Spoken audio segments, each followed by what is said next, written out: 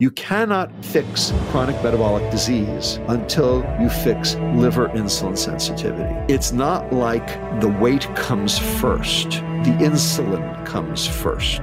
Insulin blocks leptin. And if your brain can't see the leptin, your brain thinks it's starving. And so you're going to eat everything in sight. We have to have food that protects the liver and feeds the gut. When you understand what the difference between healthy and unhealthy is, you understand how processed food is poison.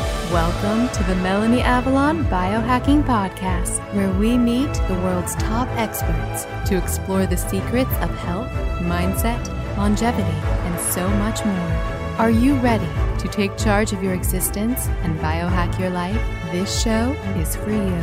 Please keep in mind, we're not dispensing medical advice and are not responsible for any outcomes you may experience from implementing the tactics lying herein. Are you ready? Let's do this. Welcome back to the Melanie Avalon Biohacking Podcast. I'm so honored, friends, because I have been a follower of Dr. Robert Lustig's work for years. He's done a lot of research on fructose, for example. That's how I first came to him. And then recently he released his book, Metabolic, which, friends, this book, oh my goodness, it's one of those books that I am just telling everybody about all the time. It was really an eye-opening, mind-blowing shocker of a read. You guys know me. I was already hesitant about processed foods and that whole industry, but Dr. Robert Lustig has really dived deep into what is actually going on, and it's shocking. I was supposed to air this episode way later, like in the fall, but it was so mind-blowing and contains such valuable information that I decided to release it as soon as I could, which is now. So I really think you guys are going to love it. The show notes for today's episode will be at melanieavalon.com/metabolical. That's METABOLICAL. Those show notes will have a complete transcript, so definitely check that out. There will also be 2 episode giveaways for this episode. One will be in my Facebook group, IF Biohackers, Intermittent Fasting plus Real Foods plus Life. Comment something you learned or something that resonated with you on the pinned post to enter to win something I love. And then also check out my Instagram, Melanie Avalon, for another episode giveaway, also for things that I love. If you are enjoying this show, it would mean the absolute world if you could take a brief moment and write an iTunes review. I read all of those reviews and they help so much more than most people realize. So thank you guys so much in advance for that. All right, without further ado, please enjoy this wonderful conversation with Dr. Robert Lustig. Hi, friends. Welcome back to the show. I am so incredibly excited about the conversation that I am about to have. It is a long time coming. I have been a follower of this guest's work for so long, ever since I originally read his book, Fat Chance, Beating the Odds Against Sugar, Processed Food, Obesity, and Disease.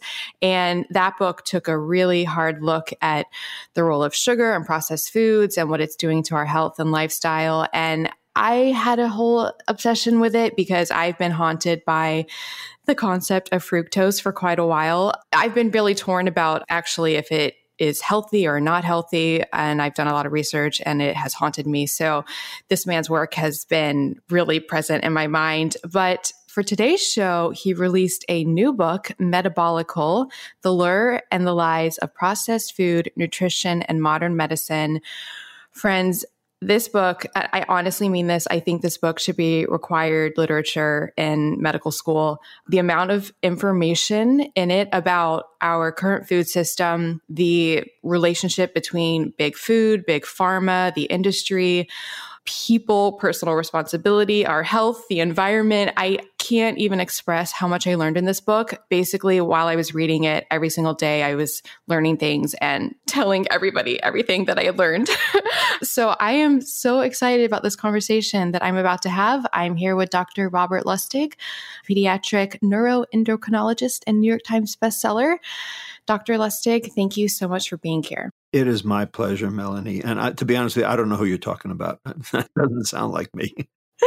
Well, you've done really, truly an amazing job. And we just talked before the show. I sent you over my list of potential questions, and it was the version I sent you was long, but my notes are like 20 pages. So many things I could ask, so many directions we could go in. But I think to start things off, I'll just ask a very basic question, which is, Like, why are you so passionate about this focus and the role of processed food in health? Like, what's the big deal here? I don't have a passion. I have the science. And I guess the science is my passion. I've, had a lot of different experiences within clinical medicine over the last 40 years. If you want, I can do a quick, one sentence timeline of 40 years of research. I went from brain tumors to obesity, to insulin, to metabolic syndrome, to fructose, to public health, to addiction, to technology, to finally now policy. And they all string together. And, it's not that I've been a zealot or a, sort of a bellwether for any of these things. It's just where the science took me. But it's been very clear, taking care of patients for the past 40 years, that something is very wrong. And the empiric data, the science, not just my science, but everyone's science, is pointing to ultra-processed food as the problem. And I know from my own experience, when we got our patients here at UCSF off ultra-processed food, they got better. We have the data. We've published the data. So this book is to make it clear what the problem is. You cannot solve a problem if you don't know what the problem is. And thus far, we have thought calories were the problem. We have thought saturated fat was the problem. We've thought a whole slew of different things were the problem, and it's not. It's, in fact, what has happened to our entire food system over the last 50 years, and we have to undo it. This is so fascinating. And I think particularly with processed food, I think there's a general consensus now. People think that either it's bad or at least it's not healthy, or whole foods are healthy, but it's a very vague feeling, I think, about processed food. And you do a really beautiful job of actually looking at what is processed food and the subtle nuance between food and then what has been done to our food. So, like, for a definition to start with, what is processed food? What makes a food processed? And what's the difference between food as nutrition and food as what you call poison? The new mantra out of everyone's mouth is food is medicine. And that's not quite true. In fact, actually, real food is medicine, and because real food is food. The question is processed food food? The argument I make in the book is that no, actually, processed food is not food. Processed food is poison. Now, that sounds very strident. It sounds very inflammatory and incendiary. And I understand that people will be taken aback because, after all, you don't want to be putting poisons in your body. There's an inherent, defensive reaction that brings up. But in fact, when you understand what the difference between healthy and unhealthy is, you understand how processed food is poison. And in the book, I very specifically describe the two parameters that have to be met in order for any given thing that you put in your body to be healthy. And they are 6 words, 2 clauses: protect the liver, feed the gut. Any food that does both is healthy. Any food that does neither is poison. And any food that does one or the other but not both is somewhere in the middle. And that's what the empiric data show. And I spend a fair amount of the book explaining how come that works and why this is actually the definition of healthy that, in fact, not only should we adopt, but in fact, the FDA and the USDA and the EFSA and all the other regulatory agencies should adopt as well. Now you ask me the question, okay, what is processed food? And the answer is, there are different gradations. There are different levels. My colleague and friend, Dr. Carlos Monteiro at the University of Sao Paulo in Brazil, actually came up with a very good food classification system. I think it's very useful to think about. And I can sort of, let me give you an example. So it's called the NOVA system, and it divides all food into 4 classes of processing. So the first class 1, would be, say, an apple. An untouched apple, nothing done to it. The second would be apple slices. So mechanical dispersion, shall we say, simple processing. It's still apple. It's still, would give you the same level of nutritional support that, say, a full apple would. The third one would be applesauce. Okay, so complete dissociation of the food matrix, possibly with the addition of a preservative or maybe even some added sugar, although, you can certainly buy unsweetened applesauce at the store, and you should. And then finally, the last one would be an apple pie. All right, and that would be an ultra-processed food where numerous foodstuffs that normally don't exist in nature come together, and in fact, added sugar, changes in the fiber content, etc., in part also because of the cooking. These different classifications confer different risks, and it turns out that when you actually look at the empiric data, it is only that NOVA class 4 group, the ultra-processed food group, that confers any significant morbidity mortality. Problem is that that's 56% of all the food consumed in America, and 62% of the added sugar is in that class 4. So this is the problem, and this is what the food industry is pushing. That's their juggernaut. That's their gravy train. And they've also learned that the more sugar they add, the more product they sell. So the difference between class 4, the jump from 3 to 4, is like additives. Additives, combinations of ingredients that normally are not found in nature, usually the addition of sugar and the removal of fiber. Okay. And historically, when did that first start? Oh, well, it's gone on forever, but it really picked up in frequency back in the 1950s. Prior to at the time of World War II, processed food basically meant Spam. The original processed food. And that was really for the military, in order to be able to carry it off into battle and to be able to get it to front lines and stuff like that. We didn't have a lot of processed food in our diet or in our grocery stores prior to World War II. It really all, came after that.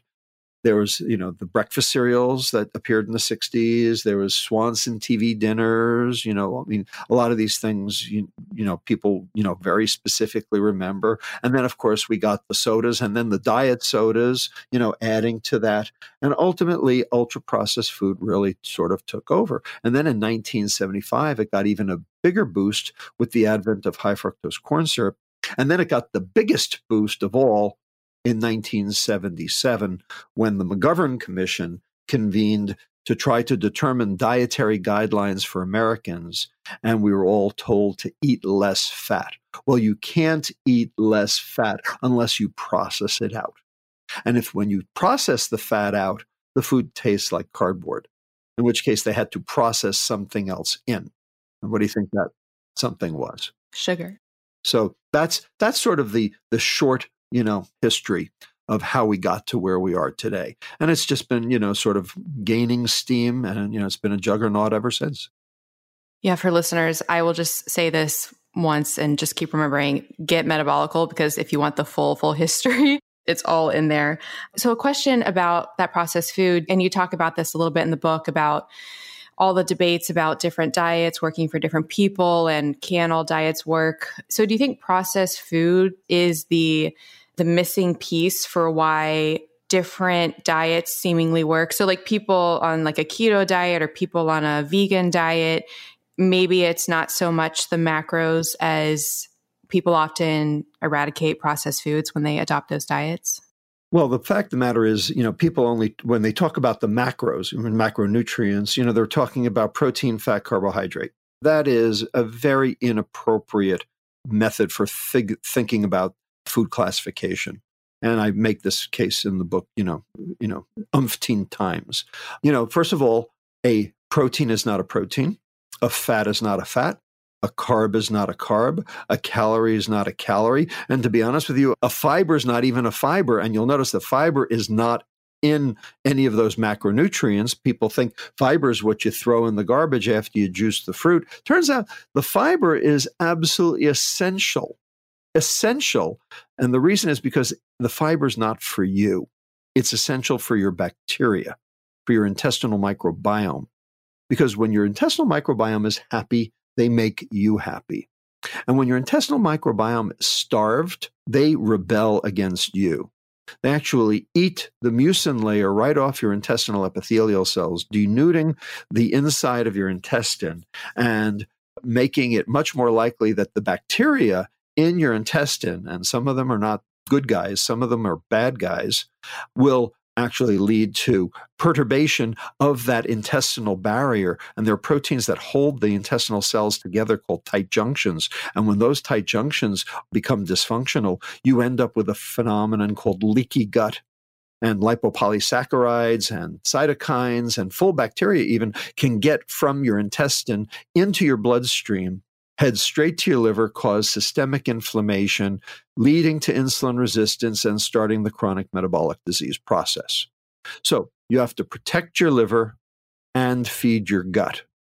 And fiber is not even on the list of macronutrients, yet it is perhaps the single most important thing you need to do in order to stay healthy. One of my biggest fears in life is LPS and the release of endotoxins from our gut bacteria. And I'm haunted by gut dysbiosis.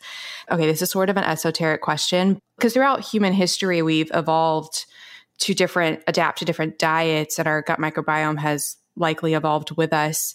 So processed food, is it possible that our gut microbiome could ever adapt and evolve?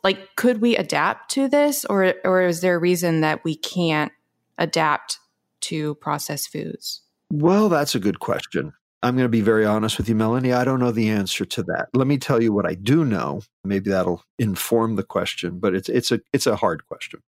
Evolution takes a long time. It's not something that happens, overnight. Let me give you an example of how this could work. So this actually goes to the dental literature.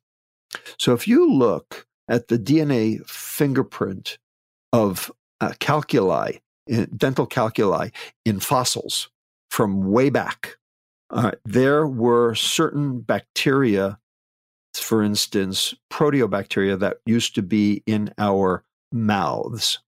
And today, those bacteria are actually deep down in our intestine. So for instance, Firmicutes. Firmicutes used to be in the mouth. Now it's way down in the intestine, causing problems there. And the assumption is that somehow, and for some reason, those bacteria migrated. They used to be happy with the environment they found themselves in, and now they're not, and they had to go find another place to hide. And in the process, they now have set up shop in our intestines and actually end up causing disease. So, the bacteria are not necessarily mutating per se, but they are adapting to the environment they find themselves in the same way we adapt to the environments we find ourselves in. And the question is, is that good for them and good for us? And in this case, I would argue it is not good for us. So, could this be, one of the reasons for our current, epidemic of modern disease is that the bacteria are not where they belong? Yeah, it's a possibility. Is there a chance that evolution could fix that? Well, I would say probably not very much. That doesn't seem likely given the fact that this has gone on over millions of years and we haven't figured it out yet. So I'm a little loath to put any stock in that. Hi, friends. Do you want to come hang out with me and Dave Asprey and so many other guests I've had on the show? You simply must come to the 10th Annual Biohacking Conference, May 30th through June 1st in Dallas, Texas. And of course, I have a massive discount code for you guys. I went last year to the one in Orlando, and it was one of the most fun times of my entire life. I met and got to hang out with so many guests that I've had on the show. I met so many of you guys. And of course, there's lots of Danger coffee and Dave Asprey approved meals and dry farm wines. And that's just the social aspect. The conference itself is mind-blowing. They have this incredible expo where they have all the biohacking supplements, all the biohacking things. You can learn about them, try samples, meet the creators and founders. If you haven't tried a lot of biohacking things, it's a great chance to actually try them out in person. Things like brain tap, infrared sauna, hyperbaric oxygen chambers, and so much more. There are so many incredible speakers as well. You can hear talks from people I've had on the show like Paul Saladino, Dr. Daniel Amen, Dr. Sarah Gottfried, Dr. Mercola, Dr. Annika Becca, and that is just a few of them. I seriously had the time of my life last year, and I would love to hang out with you guys. And you can get 35% off tickets. Just go to melanieavalon.com/biohackingconference and use the coupon code BCMelanie to get 35% off your tickets. That's melanieavalon.com/biohackingconference with the code BCMelanie to get 35% off your tickets. This code can be used for general admission or for VIP access. Seating is limited. They do sell out. They sold out last year, so get your ticket now. And if you come, definitely let me know because I want to meet you. So hopefully see you guys in Dallas. melanieavalon.com/biohackingconference with coupon code BCMelanie. Get your tickets now. I'll see you guys there.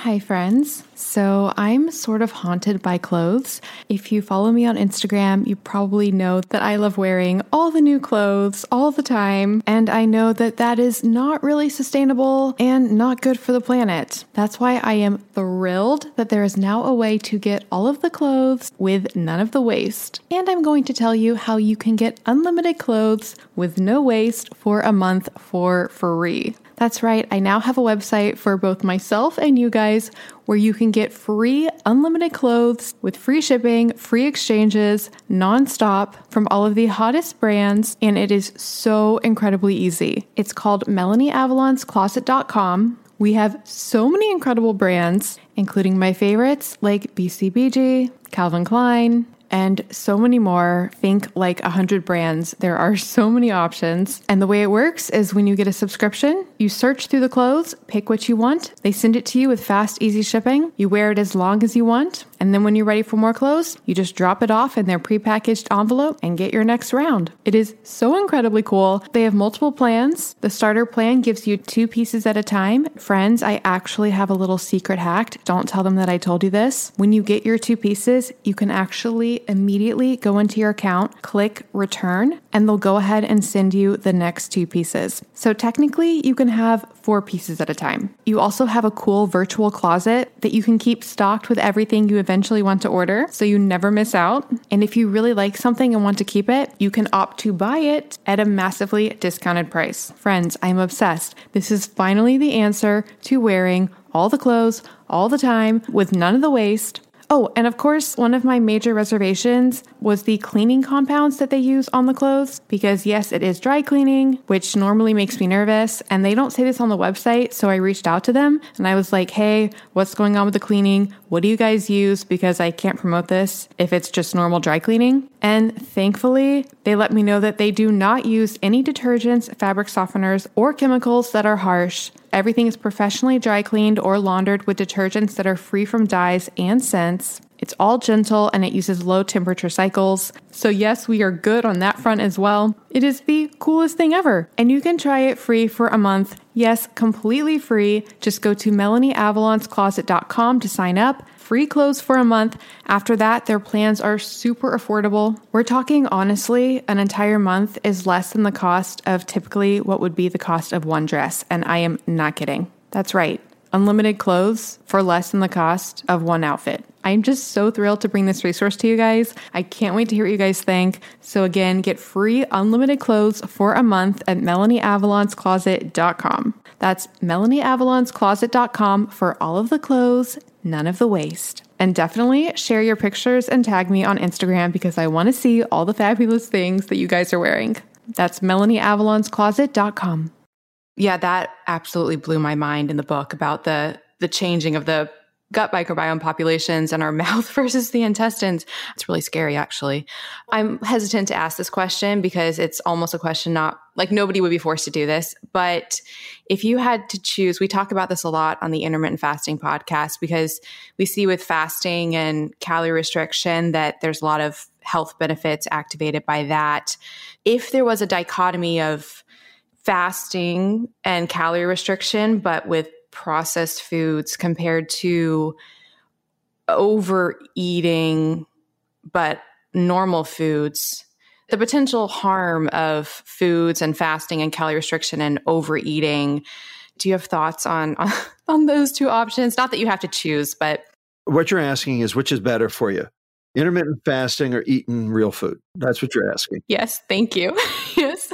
So the question is, well, okay, first of all, I am a fan of intermittent fasting. I'm not against intermittent fasting. But the question is, why does intermittent fasting work?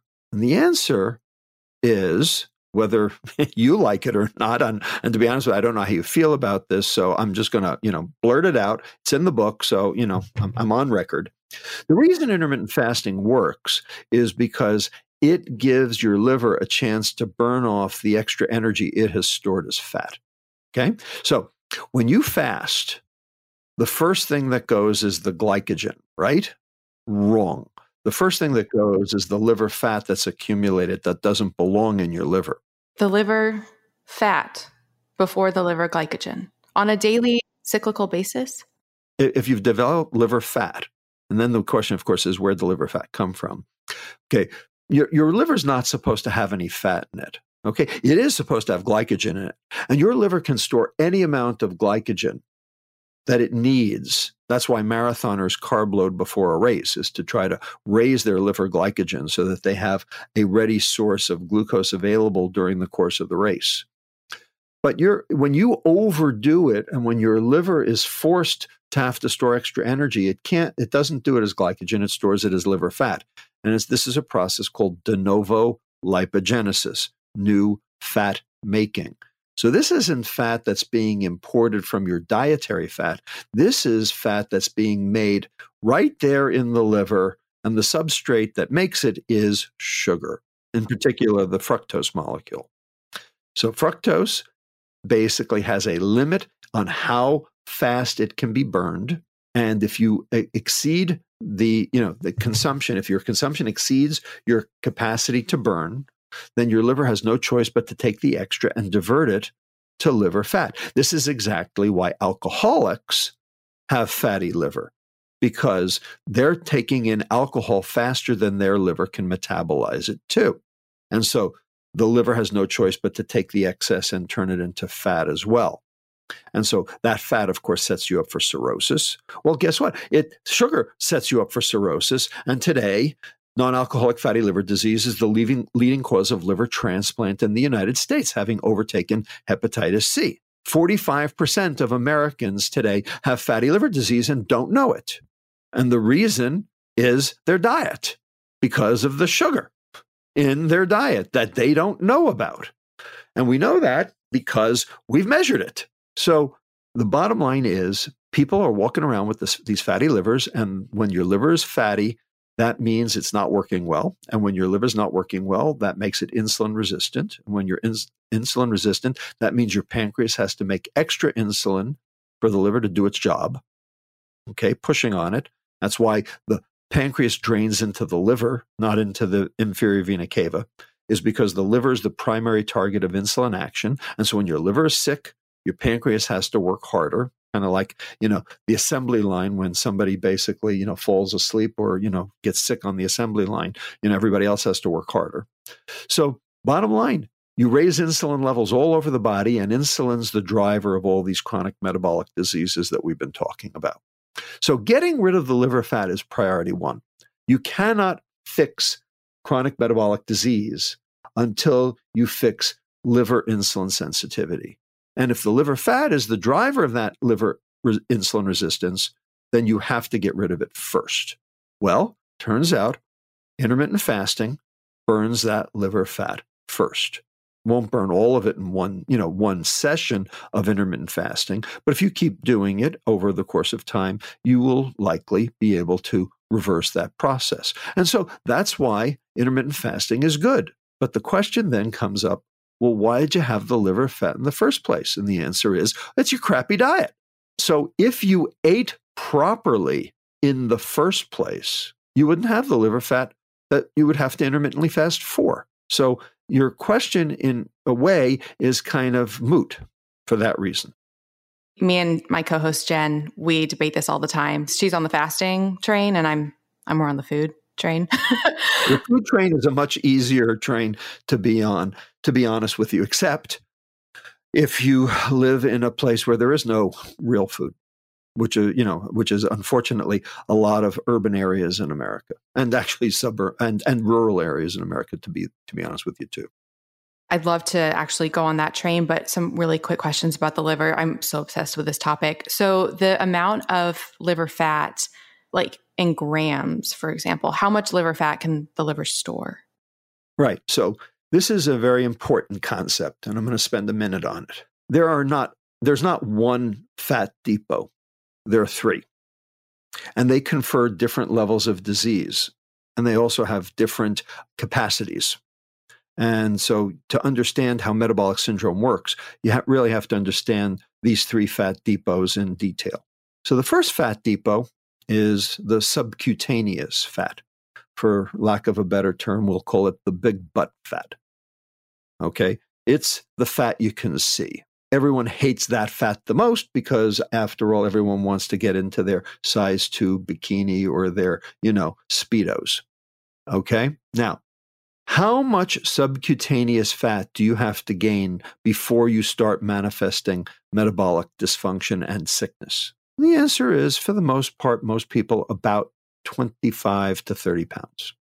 So you can carry about 25 pounds of excess subcutaneous fat before you will start showing signs of insulin resistance. Okay? Got it?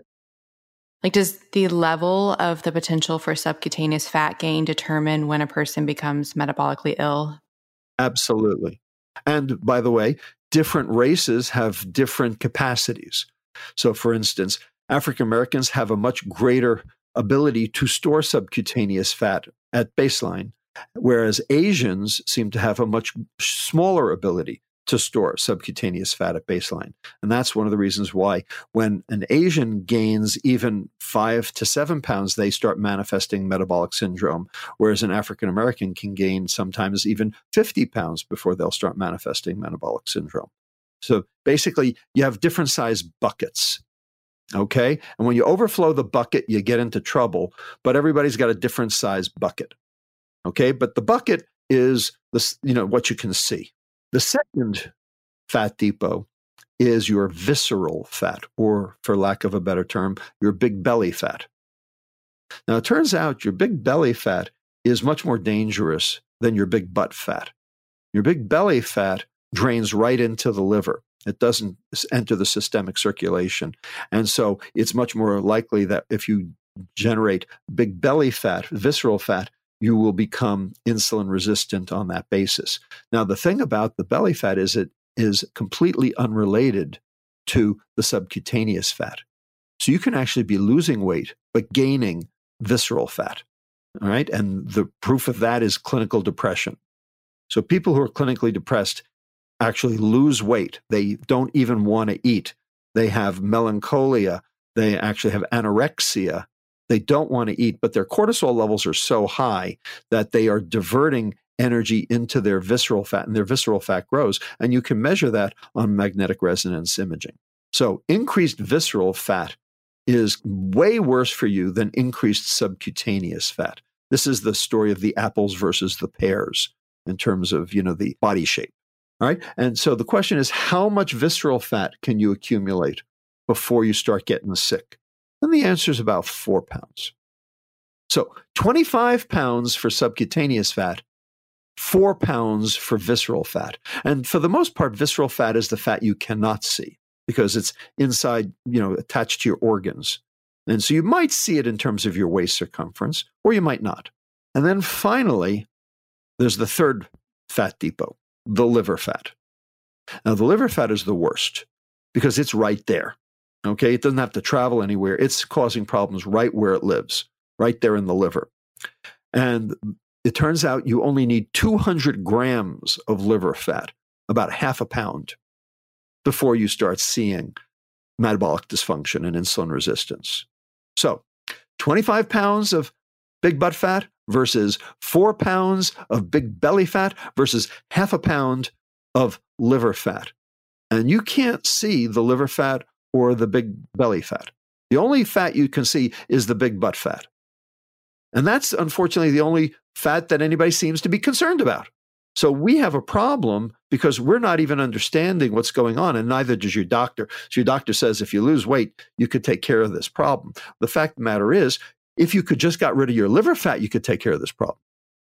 Circling back to the question about the fasting, the liver fat, and the liver glycogen, have they done studies on a person who has full tanks of both liver fat and liver glycogen and then fasting? What gets tapped into first? It's the liver fat? Yeah, so the liver fat will go first. The glycogen will go too, but the liver fat will go not that rapidly, but it'll go.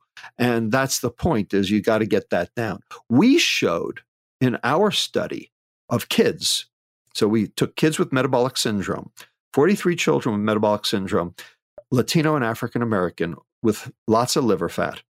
And we showed that we didn't even have to get them to lose weight. All we had to do was take the sugar out of their diet. And in 9 days, their liver fat fell by 22%. And as the liver fat fell, their insulin sensitivity went up and their insulin secretion from their pancreas went back to normal. In other words, we reversed their metabolic dysfunction just by taking the sugar out of their diet with no change in calories and no change in weight. So when you took out the sugar, the liver fat dropped though, correct? Right. Well, we put in starch in its place. Because if you take the sugar out of a kid's diet, they're going to lose 350 to 400 calories a day out of their diet. And if you do that for 10 days, they might lose weight. And then, the critics would say, well, of course they got better. They lost weight. So we didn't want these kids to lose weight. We wanted them to stay the same weight or even gain weight. So we had to replace the 350 to 400 calories in sugar with something else, something equicaloric. We gave them refined starch. Now, I'm not suggesting refined starch is good, but compared to sugar, it's a walk in the park. So refined starch is going to raise your glucose excursion, and increasing your glucose excursion would raise your insulin release, and that would potentially cause weight gain. Well, guess what? When we did this maneuver and got rid of the sugar and put in the starch, their glucose and their insulin excursions went down, not up, went down. And the reason was because we had so fixed their insulin resistance. Their insulin sensitivity improved by 25% in just 10 days, again, with no change in calories, no change in weight. So we basically reversed the metabolic dysfunction unrelated to weight or calories because we got rid of the liver fat. Okay, so this is like a tiny nuance, but I'm just haunted by this question, this chicken and egg question of weight, insulin, and metabolic syndrome and health and all of that. So they didn't lose weight, but they lost the weight of the liver fat. Right. So the root cause between, and I know what you talk about in the book, but I just want to talk it out right now. The root cause between insulin issues and energy toxicity, chicken and egg. So it's not quite chicken and egg. It depends on the person. Okay. And one of the reasons this is so complicated is because not everybody's the same. There are people who over-release insulin. David Ludwig has demonstrated this. People up at the University of Laval, there's a Quebecois cohort that increase their insulin release in response to a glucose load. These people hyper-secrete insulin. Their pancreases are primed to over-release insulin in response to a carbohydrate load. And so these people, because their pancreases are sort of, shall we say, twitchy, they have twitchy beta cells.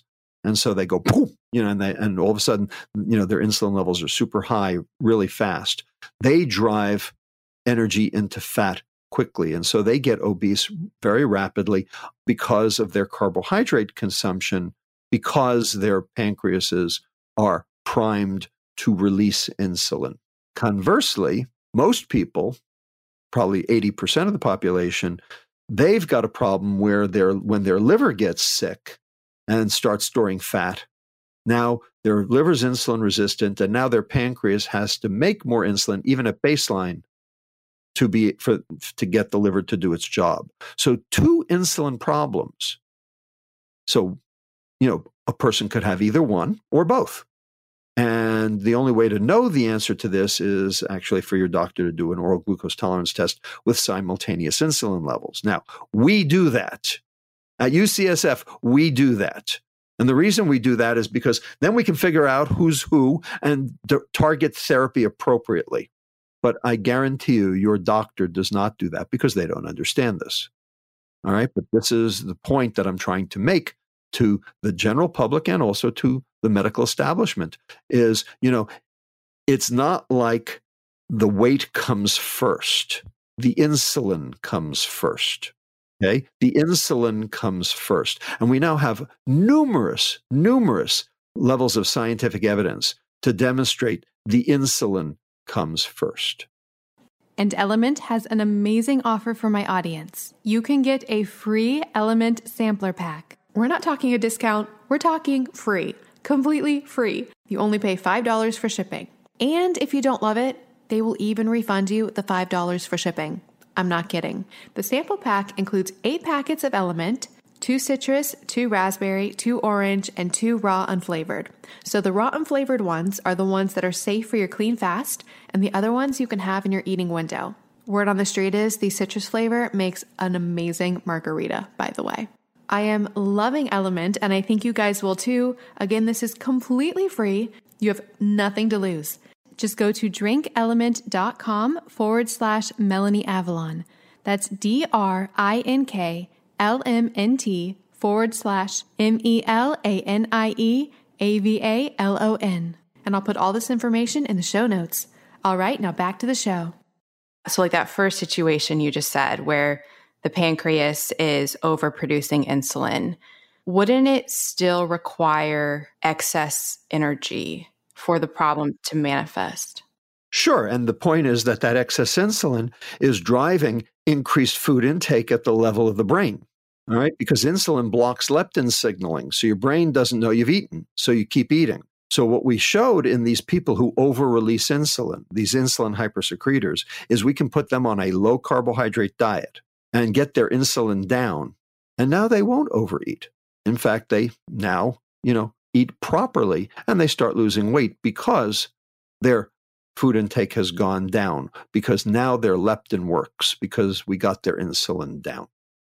Insulin blocks leptin. And if your brain can't see the leptin, your brain thinks it's starving. And so you're going to eat everything in sight. But when your insulin goes down, now your brain can see the leptin, in which case now you're going to moderate your portion size and, the kinds of foods you're going to eat much more effectively, like normal.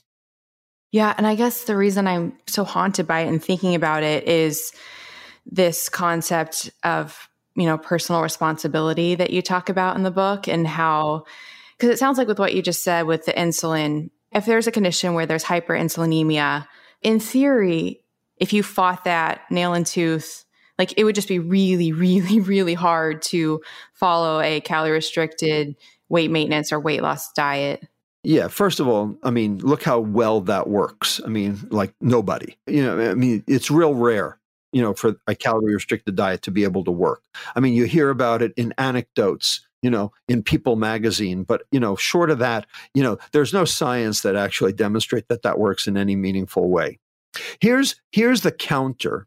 Here's the exception that proves the rule that I'm not lying. We have an epidemic of obese newborns. Now, they didn't choose what they got to eat in utero, did they? All right. So how come they're obese? And the answer is because of mom's insulin resistance, because that mom's insulin resistance and her hyperinsulinemia drove excess placental transfer of carbohydrate, particularly glucose and fructose. And everyone said fructose doesn't cross the placenta. Oh, yes, it does. And actually causes liver fat in the newborn, in the fetus, before the baby's even born. And that causes the fetal hyperinsulinemia, and that causes excess fat deposition. And we know it because you can measure it with DEXA scans in newborns. Okay, 4 separate studies, Russia, South Africa, Israel, the United States.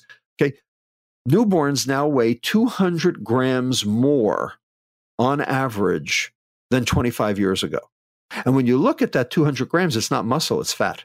So every baby is carrying around a half a pound of fat that they didn't used to carry around. And what type of fat in the babies? Well, it tends to be subcutaneous, but it can be liver fat too. All right. I mean, everybody thought the Gerber baby is such a good thing, right? No, it's not. Not even remotely. Another question about the fat in the liver. So when the liver fat fills up, and then if you continue increased carb intake, is there significant fat creation beyond the liver, or is the majority of the fat gain? Like there's the whole argument about de novo lipogenesis from carbohydrate overconsumption and how there's really not a huge amount that you actually can create even in a state of massive overfeeding. So when you hit the full liver, like making fat from carbs, do you actually make a lot of fat that you gain weight from? Or is it just that you just are storing, all the fat that you eat because you're topped out? Whether the liver stores it or exports it out has to do with whether it can package it. We actually have data that shows that the amount of choline in the liver determines that. So if you have lots of choline, you'll export it out as triglyceride, in which case then your triglycerides will rise, which is, of course, a setup for obesity and heart disease, because your high triglycerides precipitate heart disease. Or if your choline levels are low in your liver, then you won't be able to package it, because choline is part of phosphatidylcholine, which is part of ApoB100, which is the export mechanism for fat out of the liver, so you can't get it out. Fat will precipitate in the liver as a lipid droplet. Now you got fatty liver disease, and then that puts you as a setup for diabetes and other fat phenomena associated with metabolic syndrome. Whether the fat leaves the liver or stays in the liver, it still causes problems, just different kinds. With the personal responsibility and coming back to the processed food industry, you talk about whether or not what is happening with the processed food industry is an immoral hazard.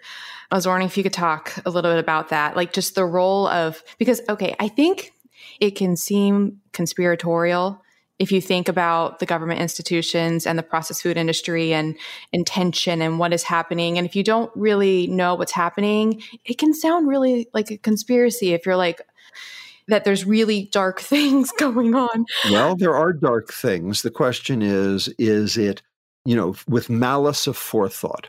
That's the question. Are they trying to kill you?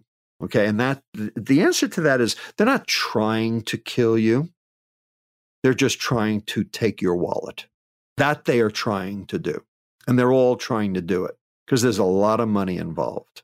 It's about the money. They are not trying consciously to kill you. This is not murder. This is more like negligent homicide.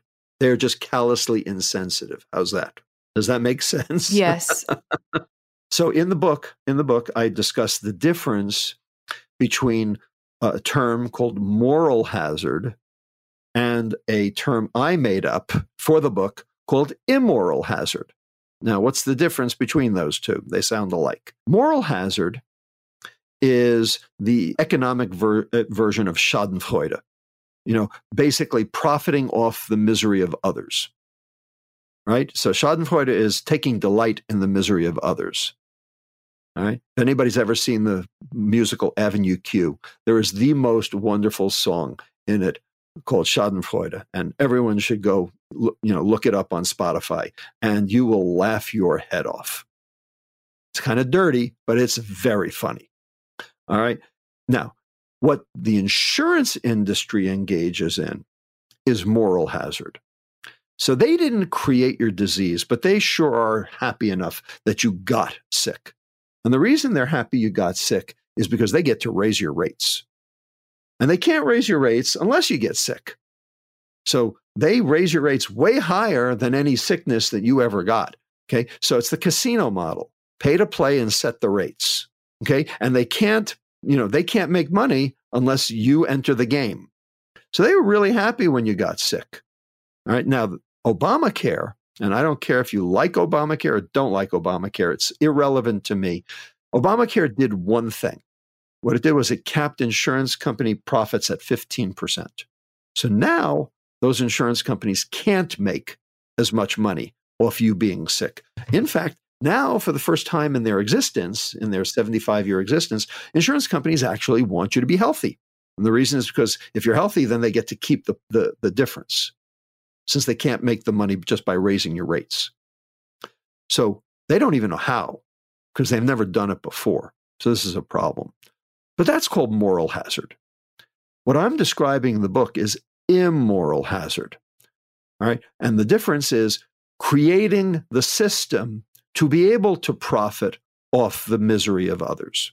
And that's what big food and big pharma and big government have all done. And in the book, I describe how each of them have done it. Because we didn't have these markets before, but we do now. And the reason we have them is because each of them saw the profit and they know what they're doing. And it's only about the profit. It's only about the money. The fact that you die in the process, well, collateral damage.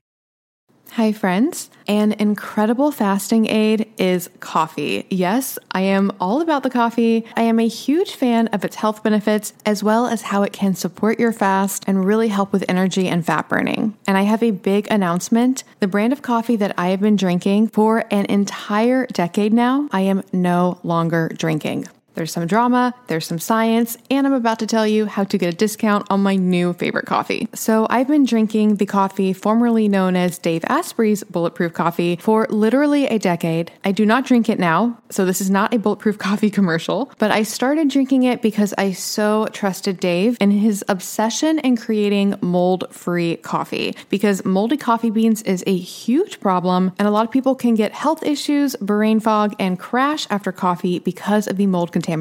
Dave has been talking about this for so long, so I really trusted him, and I would drink Bulletproof Coffee, which I absolutely loved, and loved that it was mold-free. Then there was some drama.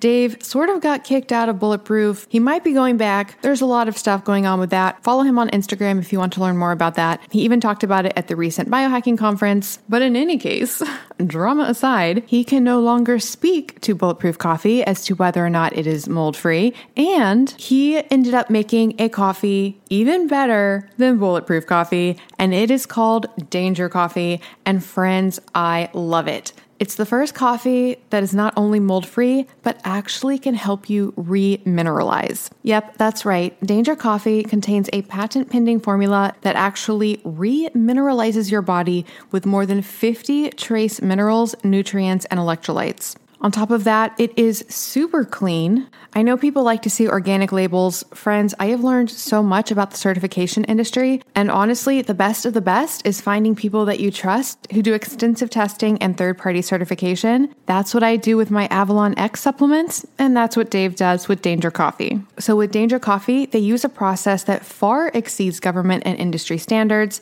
and it is third-party lab tested, so you can rest assured it is free of mold toxins. As for the flavor, Dave selected these hand-picked, farm-direct beans for their quality, their superb flavor, and their elevated performance. I love the taste of it. It's much richer and more nuanced than Bulletproof Coffee. It's honestly one of the best coffees I've ever tasted, and it's so exciting to know that when I'm drinking it, I'm actually helping to remineralize my body. So that's right, if you want your coffee to contain antioxidants, anti-inflammatories, micronutrients, and help optimize your fasting, you want Danger Coffee. And of course, I have a discount for you guys. You can go to melanieavalon.com/dangercoffee and use the coupon code MelanieAvalon to get 10% off. Again, that is melanieavalon.com/dangercoffee with the coupon code MelanieAvalon for 10% off.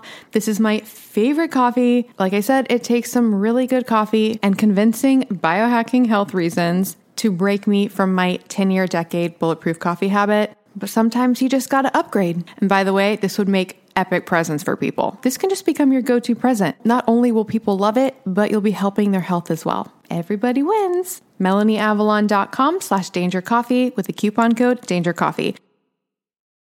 Hi, friends. Okay, so I'm a little bit embarrassed because I've been talking for so long about red light and near-infrared therapy, which is so important. However, I kind of left out something really important about light. So as you guys know, I've been talking about red light and near-infrared for so long. And at the same time, during the day, I was using a bright, sad light So it's those white lights that help with waking you up, help with your circadian rhythm. They're used to combat mood issues and depression. So I have a really bright white one of those at my desk. A few things about that. I knew it helped wake me up and kept me stimulated, but I wasn't sure if it had any detrimental effects using it. And then 2, I was also wondering if by just focusing on red and near-infrared light, was I somehow missing something in the full spectrum of light? Guess what? I was. And guess what? I found the solution. And guess what? I have a discount for you guys. So the founder of a company called Soulshine reached out to me and he was like, do you know about the importance of full spectrum light? And I was like, you know what? I've been wondering about this for quite a while. Please educate me. Oh my goodness. This man blew my mind. I talk a lot about the problems of blue light. That said, we evolved in natural full spectrum sunlight that our genes are programmed to respond to. And today, we do not spend enough time in that light. A lot of us don't go outside, and we're overexposed to blue light. It's a problem. And then to make things even more problematic, the common sad lights that I was talking about that are bright white, they actually do not contain the full spectrum light. They filter out certain wavelengths, and they're high in blue light. So just like I thought, it was not doing my health many services. There is only one company I have found, or I guess that found me, that makes a full spectrum white light device. So the Soul light systems include the fullest spectrum of visible and invisible near-infrared light with traces of UV light. Yep, that's right, because you need all of that as well.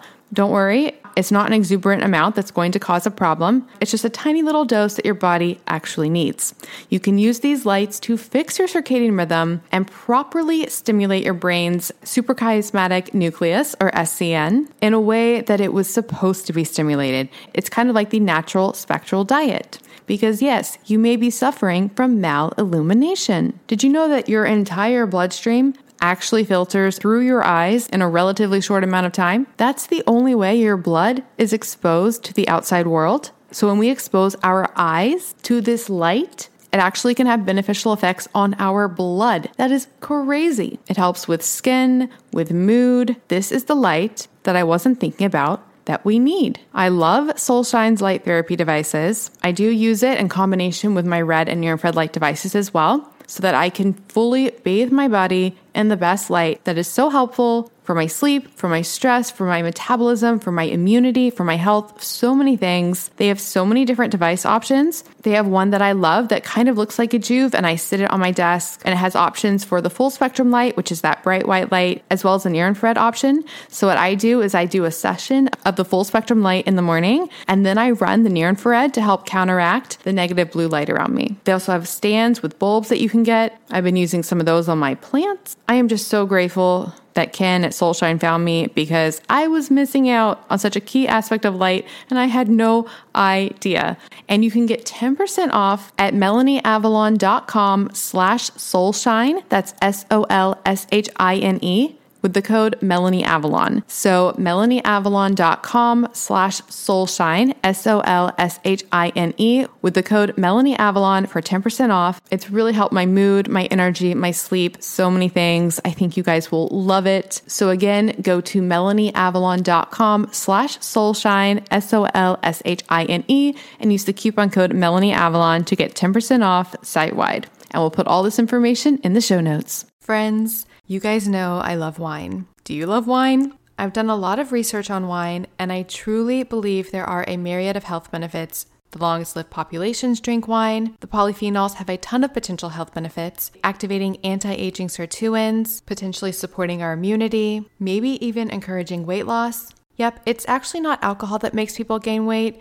It's what they eat when they drink. But if you want all of the benefits of wine, the type of wine you're drinking is key. Conventional wine in the US is often full of toxins. We're talking things like pesticides, mold, and additives, dyes, colorizers, artificial flavors. Have you even seen some wine that says vegan? That's because conventional wine isn't even necessarily vegan because of the additives. I am obsessed with a company called Dry Farm Wines. They're not a wine producer, but rather a wine investigator. They go all throughout Europe and they find the wineries practicing organic practices, and then they test those wines to make sure the wines are, wait for it, low alcohol, low sugar, free of toxins, free of mold, and truly supportive of your health. I'm obsessed with Dry Farm Wines. One of the most fun things for me as a wine lover is you get mixed boxes of wine, and it introduces you to varietals from all over the world. The wines taste amazing, and you can say goodbye to hangovers. If you think you can't drink wine, you've got to try Dry Farm wines. I am obsessed. You can get a bottle for a penny. Yes, a penny. Just go to dryfarmwines.com/MelanieAvalon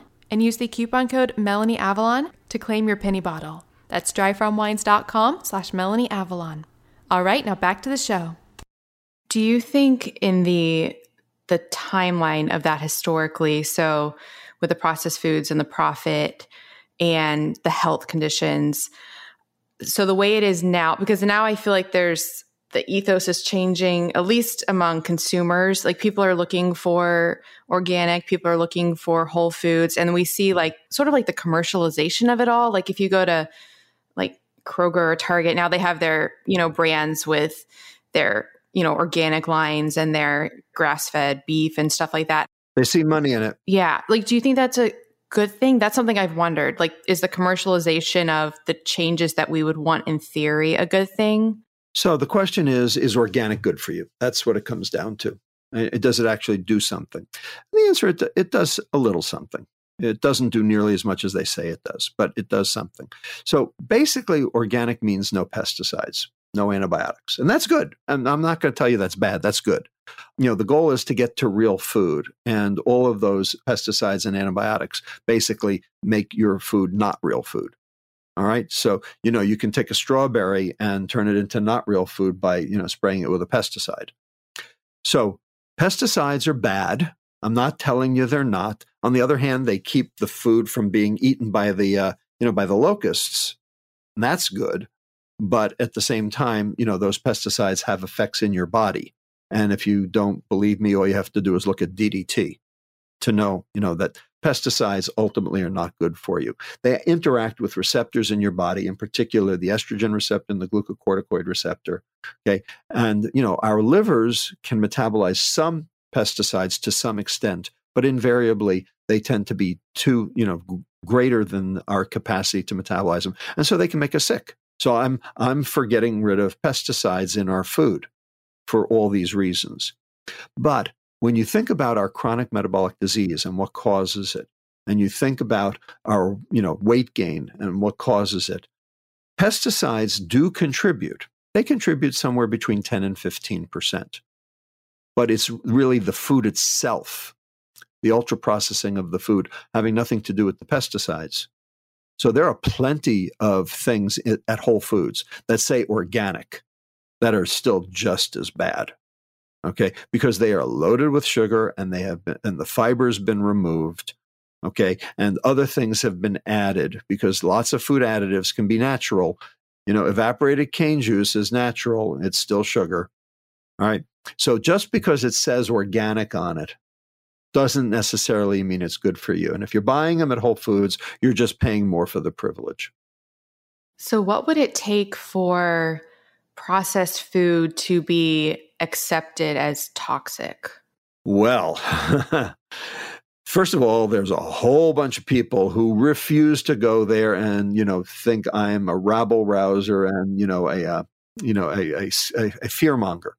I would argue I'm actually anything but. The point is you have to know what the problem is. You have to, identify the problem before you can fix it. And the reason I wrote this book is to lay out the argument for why ultra-processed food is the problem. And I dare anyone to, argue the science. If you want to argue my rhetoric, fine, but you cannot argue the science. And when you understand the science, you understand that ultra-processed food is at the base of what's going on in our health and healthcare system, and also, in fact, our environment today. The reason people don't understand this, and the reason why I get blowback, is because they think the diseases that we are currently experiencing en masse, type 2 diabetes, hypertension, lipid problems, cardiovascular disease, cancer, dementia, polycystic ovarian disease, non-alcoholic fatty liver disease, all these chronic metabolic diseases, they think they are diseases. They have ICD-9 codes.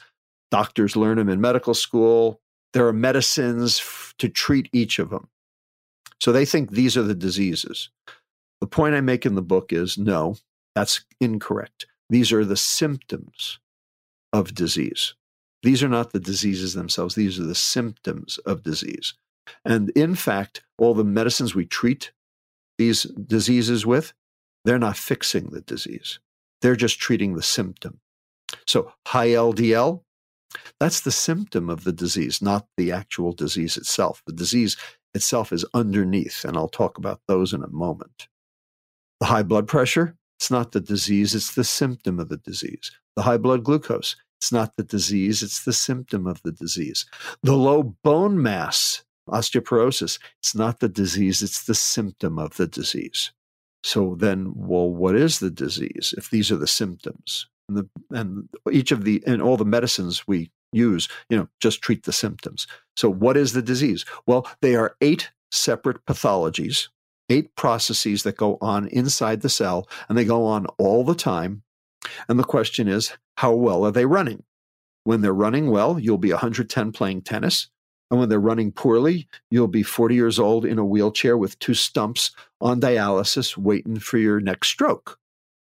All right? And it's all about the food.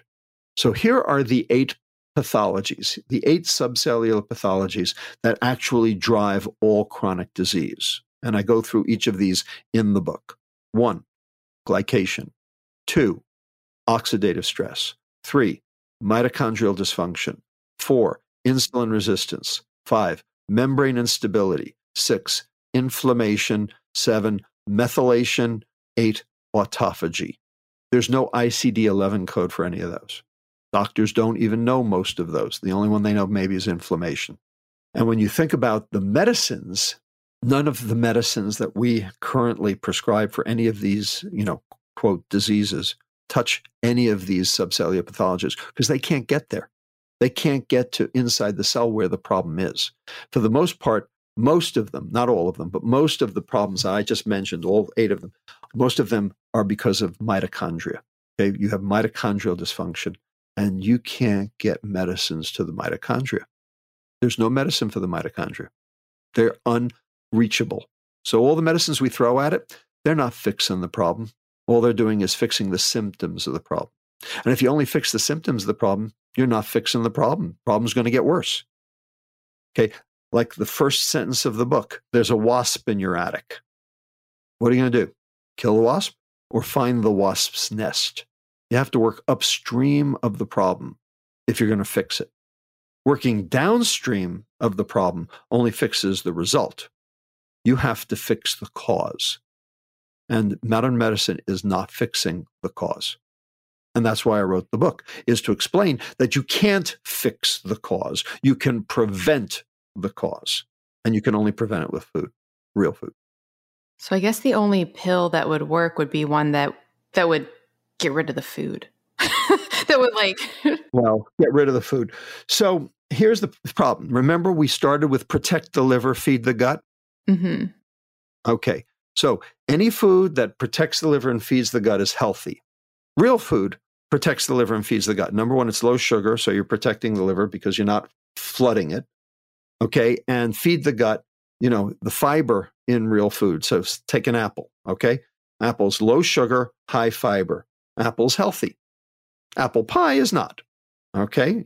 So we've got our spectrum. Okay. Apple pie, not the same. All right. Now, the question is, our processed food environment is high sugar, low fiber. High sugar for palatability, low fiber for shelf life. Well, unfortunately, that high sugar is flooding the liver, leading to liver fat and chronic metabolic disease. And the low fiber is not feeding the microbiome, causing intestinal inflammation, which leads to systemic inflammation, which also leads to chronic metabolic disease.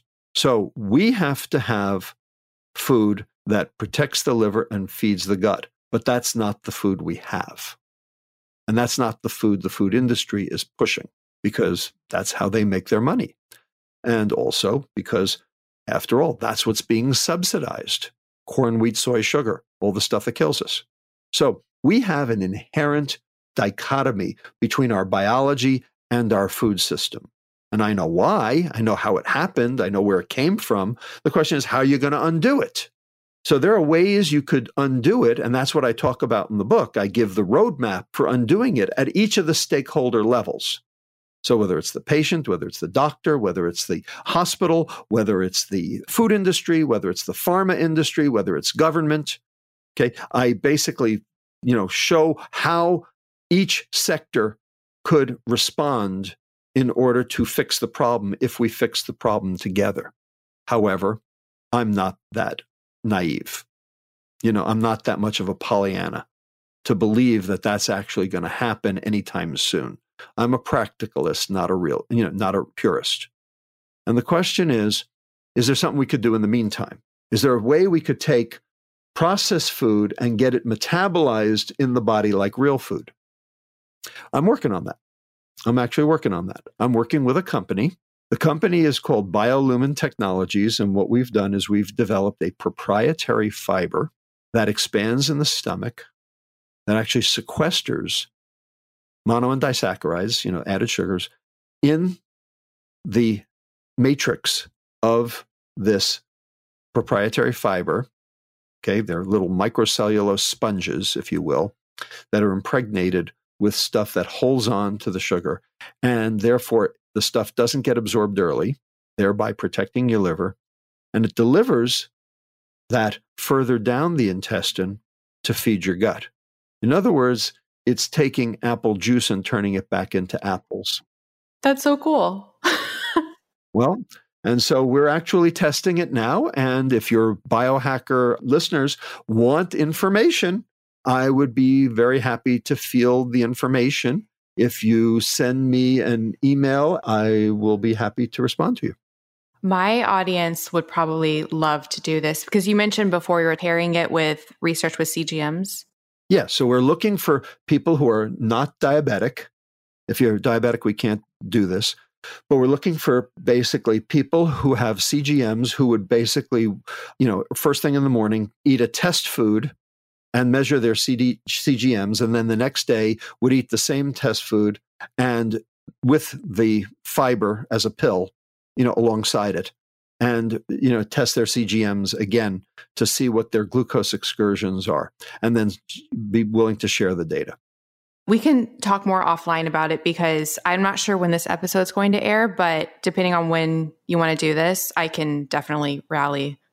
If it's before this episode comes out, a lot of my listeners would probably love to do this. Well, that'd be great. We'd be very happy for that. We could send them the fiber in the mail and they could test it. Okay, this is great. This is exciting. Some last few questions because I want to be really respectful of your time. As far as actually implementing change with everything, what was the response on your campus, UCSF, when you guys did a ban on sodas? How did that go down? Because of the science, and because UCSF is a leading health institution, we should be modeling for the public. Think about it. Where was the first place that cigarettes were banned? Hospitals. Okay. It's a teaching moment. When people enter a hospital, it's a teaching moment as to what their actual behavior should look like. Well, if, there's a fast food franchise in every hospital, lobby, and if you can get, soft drinks, galore at the hospital cafeteria, what are you telling your patients? So we decided to, put our money where our mouth is. And at UCSF, we passed the Healthy Beverage Initiative back in 2015. We got rid of all sugared beverages from the campus and from all vendors who brought food onto the campus, and at all UCSF sites. And that is still in place. So if you come to UCSF today, you can't find a sugared soda. We still have diet soda. We still have juice, although I'm not happy about it, but that's as far as the dietitians would let us go, at least for now. Bottom line is we studied the effect on the UCSF employees. So we looked at 3,000 people in terms of questionnaire, and of that we took a subset, 214 heavy soda users, and saw what happened before and what happened after, the campus-wide ban on sugar beverages. And what we found was that sugar beverage consumption went down by half, from 35 to 17 ounces per day. And in addition, their waist circumference went down by a full inch, and their insulin sensitivity improved just by taking the sugar beverages out of the vending machines and out of the cafeteria. And do you think something like that ever in the future could be something we could see, in stores? We're doing it in hospitals all over the country. We actually have a toolkit for people. If you're interested in that, we can help your hospital go, soda free. We're doing that everywhere. The question is, would we be able to do this in larger venues? And the answer is absolutely. Now, it would have to be in private venues. Public venues would have a much harder time doing it for all the reasons you can imagine. The ACLU, would be breathing down our neck, like crazy. But in a private venue, you can do that. And ultimately, if it works in the private venue, it'll end up being, working in public venues. The bottom line is that policy is still in place 5 years later, and all we've gotten is positive feedback on it. And by the way, it hasn't hurt cafeteria sales at all. Yeah, you said people just buy more water, basically. Solves that problem. Something that blew my mind. So the generally recognized as safe list is privatized. So that means I can't look up the list to see what's on the list? No, you can look it up, but it just means that the FDA doesn't even know what's on it. So for your listeners, GRAS, grass. Okay, it's not what you smoke. Okay, it's generally recognized as safe. It is a list of compounds that the Food and Drug Administration say is safe to put in your food at any level. Generally recognized as safe. Now, this started in 1958 as a method for trying to unburden the Food and Drug Administration from having to look at every food under the sun, for approval. And, at the beginning, there were 170 items on the GRAS list when the list was first conceived. Today, there are more than 10,000. And because there are so many, so the first question is, do you really think there are 10,000 things you can put in your body that won't kill you? That's number one. Number two, when the number of items started building up and building up and building up, in 1997, the FDA had Congress pass the FDA Modernization Act, also known as FDAMA, Food and Drug Administration Modernization Act, FDAMA. And what that did was it privatized the list. So basically, any company can put anything they want on the list. All they have to do is convene a scientific committee to basically say, yeah, that's safe. Now it's on the list. And so there are things that are on the list that the FDA doesn't even know are on the list because the private company doesn't necessarily have to tell the FDA because it's been privatized. So this is a real disaster and just an example of how the big government has basically screwed us in terms of this issue. Like I said, and there's a chapter in the book, chapter 24, and the title of the chapter is The USDA and the FDA Don't Actively Kill People, Rather They Let Them Die. It's just callously insensitive. So you said for the GRAS list that it's safe in any amount or safe in amounts that people would normally consume? If it's on the GRAS list, it's safe in any amount.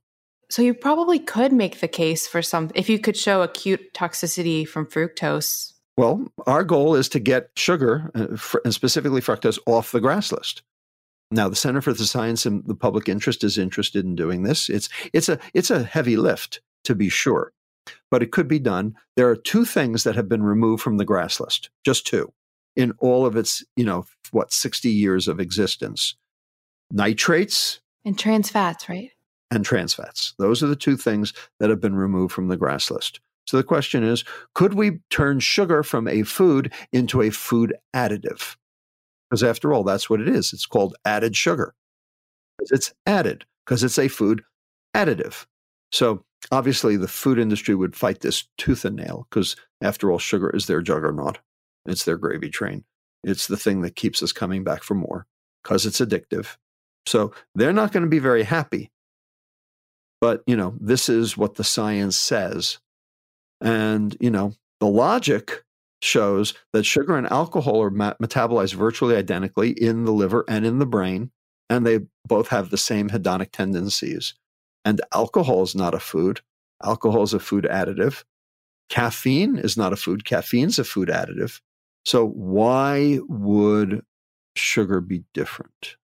Yeah, that was one of my favorite parts of the book, the part that looked at the whole dialogue surrounding what makes a food addictive and what you just said, the comparisons between sugar and alcohol and caffeine. And I get really not upset, but there's the whole intuitive eating movement, and people will make the argument that people should be able to, moderate their consumption of processed foods and things like that. And I just don't know if that's a fair challenge for people because, these foods literally seem to hijack our bodies and brains and mind. I don't know if everybody can have a healthy relationship, and eat just one situation.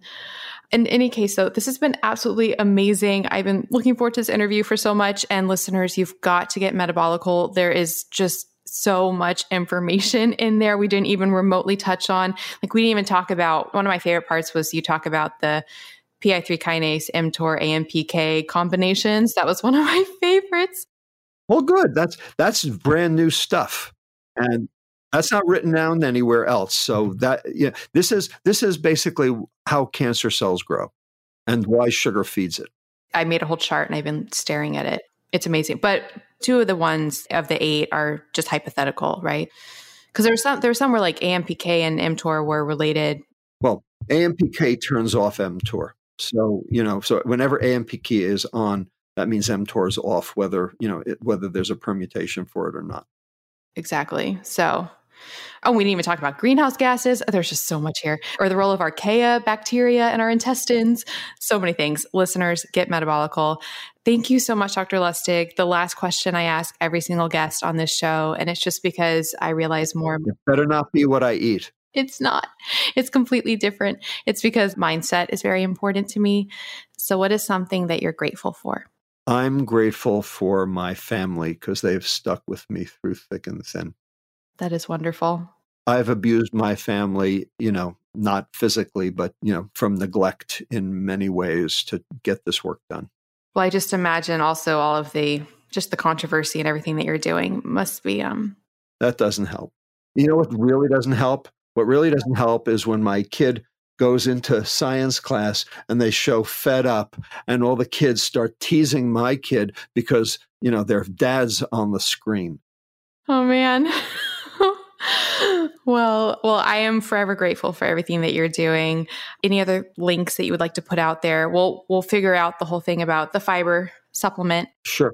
So my website is robertlustig.com. There's a site for the book, metabolical.com. My email address, it's rlustig@biolumen.tech. Perfect. Well, for listeners, we'll put all of that in the show notes. Thank you so much. I would love to talk to you again in the future. This is amazing. And I really look forward to your future work. This is just really, really incredible. It's been my pleasure, Melanie. Thanks for asking such good questions and being so up on this. Enjoy your day. You too. Bye. Thank you so much for listening to the Melanie Avalon Biohacking Podcast. For more information, you can check out my book, What When Wine? Lose weight and feel great with paleo-style meals, intermittent fasting, and wine, as well as my blog, melanieavalon.com. Feel free to contact me at podcast@melanieavalon.com. And always remember, you got this.